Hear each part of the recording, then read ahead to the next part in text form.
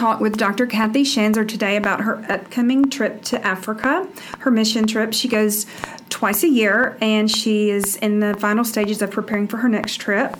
Correct. So, Dr. Kathy, if you want to tell our listeners and patients your trip that's coming up, and then at the end, maybe how they can help you with supplies for your next trip.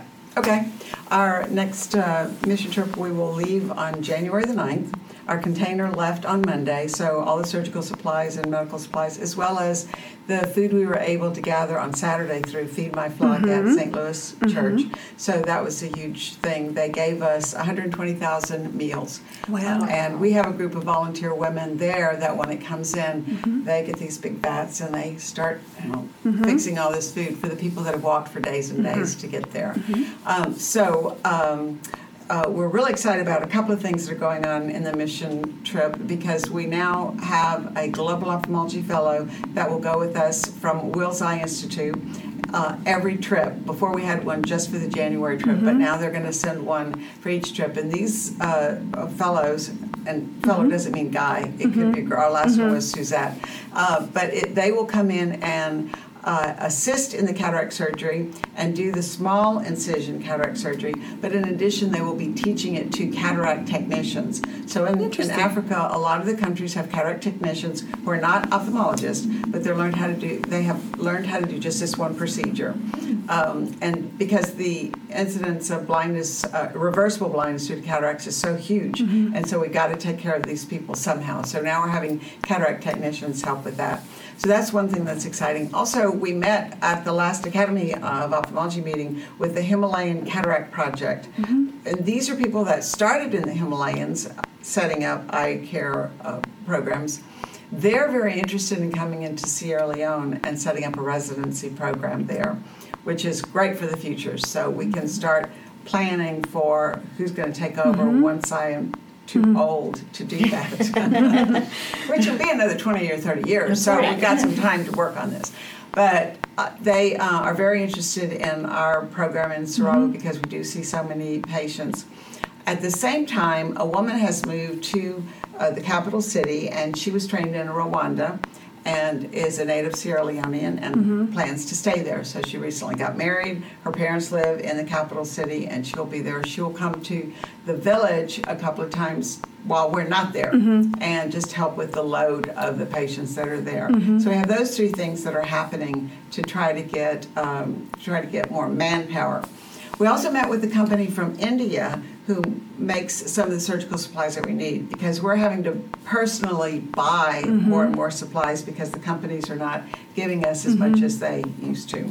So this company from India will actually make up little packs that have the supplies that we need for a small incision cataract surgery so that can be done when we're not there, but also when the doctor from Freetown comes in, she can use these.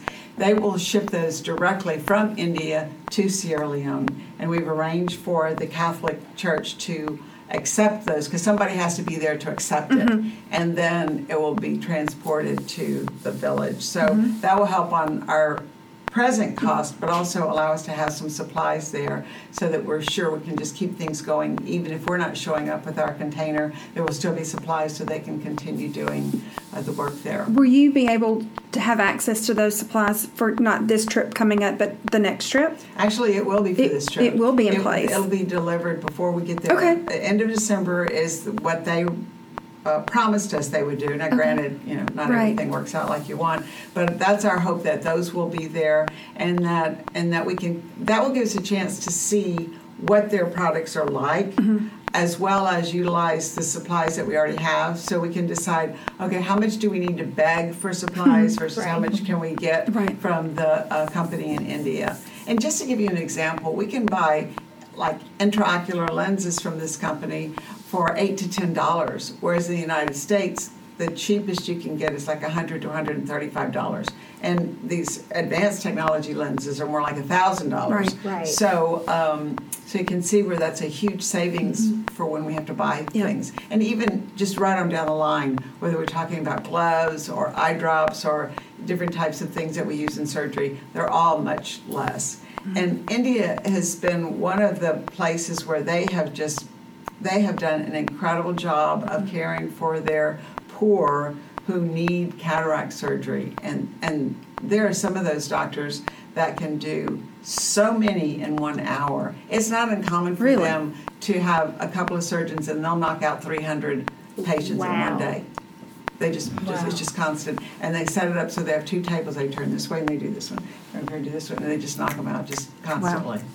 It's amazing. It's just amazing. I wished I could do that, but I haven't quite gotten that good. So anyway.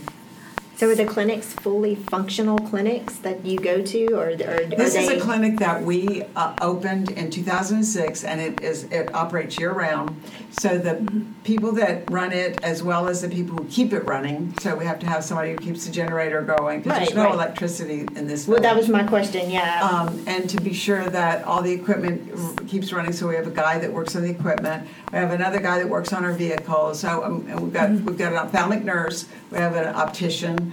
We have a cataract technician. We have a number of ancillary ophthalmic people. So we send money every 2 weeks for their salaries because none of them are paid by the government or anybody else. So that keeps the clinic running. So even when we're not there, they're checking people for glaucoma. They're doing refractions and giving them their glasses. Now, we only can do best fit for glasses because we don't have an optical shop where they can be ground. But if somebody needs a minus 150 and we have a minus 1, it helps them, function. It helps them at least function.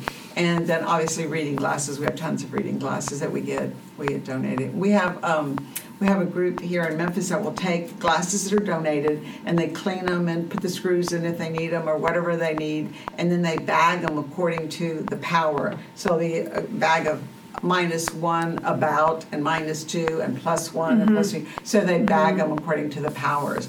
And those that are very abnormal types of glasses, like somebody who maybe had 5 diopters of astigmatism, we can't use those. It's just the chance of us finding somebody that has the amount of either nearsighted or farsightedness and the amount of astigmatism is just pretty slim. And there's actually a computer program that will tell you what's the chance of you running into somebody that needs that. And so if it's real low, we just don't even bother carrying it. Gotcha. That's great. Because I do know that you have former patients, when they've had cataract surgery or LASIK surgery with you, they'll bring in their old glasses and donate them for the mission trips. And we appreciate that so much. Yeah. And I believe we can. I know you said there's a company that reads the prescriptions, but are we able to do that in-house? Well, we can do some of that, but to kind of and separate them for you like that company does. Well, that would be great, but everybody's so busy here, I don't know that they have time to do it. I know. But we do. I know that actually we've got a bag somebody brought in to Collierville this morning to donate to the mission. Oh, that's great. Thank you. But, so that's great. And so tell us, you have the supply shipment that left this past Monday for your January trip. So your next trip will be in early summer. Yeah. And you will be packing a container for that from when until when? From now until at least probably in March. People can make donations. Right. What is your top 5 wish list items that you really need the most when you head that way? Well, for people that are not in the ophthalmic industry, so things other than what we need as far as supplies, we can always use supplies for the kids at school because they have no books and they have no paper or crayons or pencils or anything, so they can always use any school supplies.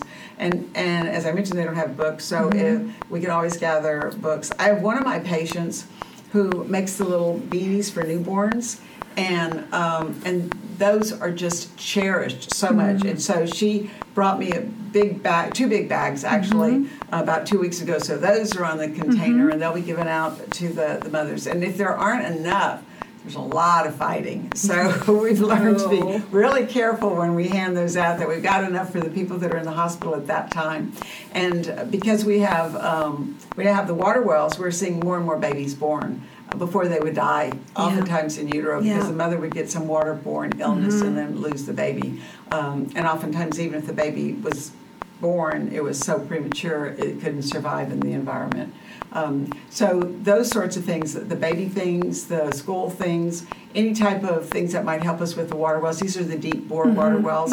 So we have a water well guy that goes around to each of them and he checks them. But right next to the water well, we have a bar of soap that hangs there with water that they can wash their hands with, so that they don't go in and start using the handle with any. It's an agricultural bacteria. Right. So we want all that to stay as clean as possible. We have a fence around the water well so animals can't get into it. So we're trying really to help with that issue. As a matter of fact, when the Ebola crisis came through, people from our eye clinic went out and handed out soap, reminding people you learned about hygiene and cleanliness and keeping everything clean and washing your hands. Please continue it. And we had no cases of Ebola in our village. And Sierra Leone was hit really hard, but not in our area.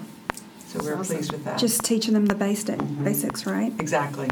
So talk to our patients a little bit about some of the procedures you anticipate on seeing when you go down there. I'm sure you see a wide range of injuries to the eye and just diseases of the eye when you go down there. Absolutely, we do. Cataract's the number one cause of reversible blindness, so we see lots of cataracts, and that's what we do most of. We do see lots of glaucoma, and we've been real fortunate to get some of the new glaucoma. We call them the microincisional glaucoma. So we can put some of those in at the same time as we're doing the cataract surgery. That's been real helpful for our glaucoma patients.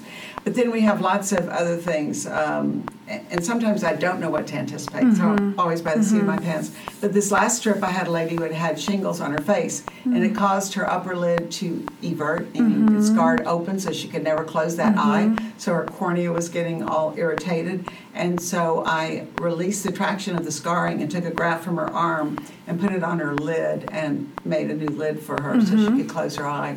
Had another lady who had a big tumor and cut that out and put a skin graft on her face so that she could close her eye on that side.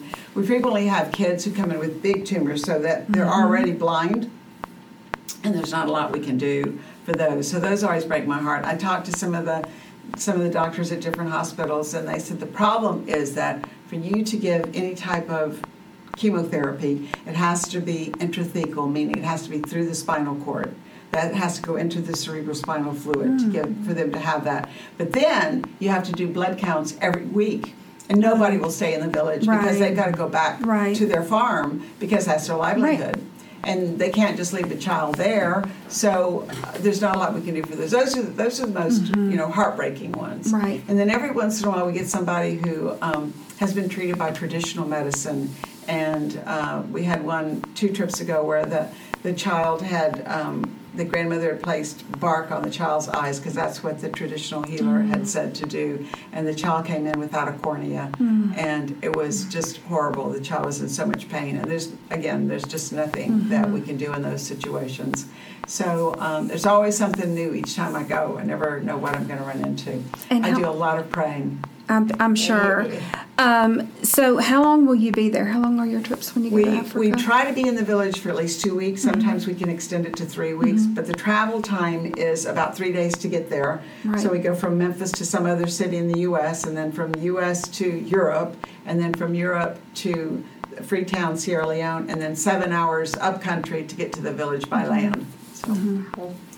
And I think the last time we talked to you about your mission trip, they've been doing some work on the road, so it's not as difficult to get to your village. That's exactly right. And they just elected a new president who is from our area, and so we have to see a lot more paved roads coming through our village. Right. So that's what we're hoping for. To help the patients just get to you. Yeah, just to get simply there, because get there. they do have what they call transport, which is a minibus that they fit everything. I mean, they have so many people crammed into this minibus, and they have this stuff on the top of the minibus so high that if they take a curve too fast, it turns over. It happens all the time. And then they'll strap a goat to the back, and you see them holding chickens. I mean, it's just everything in this little minibus, and that's their only form of transport. That's amazing.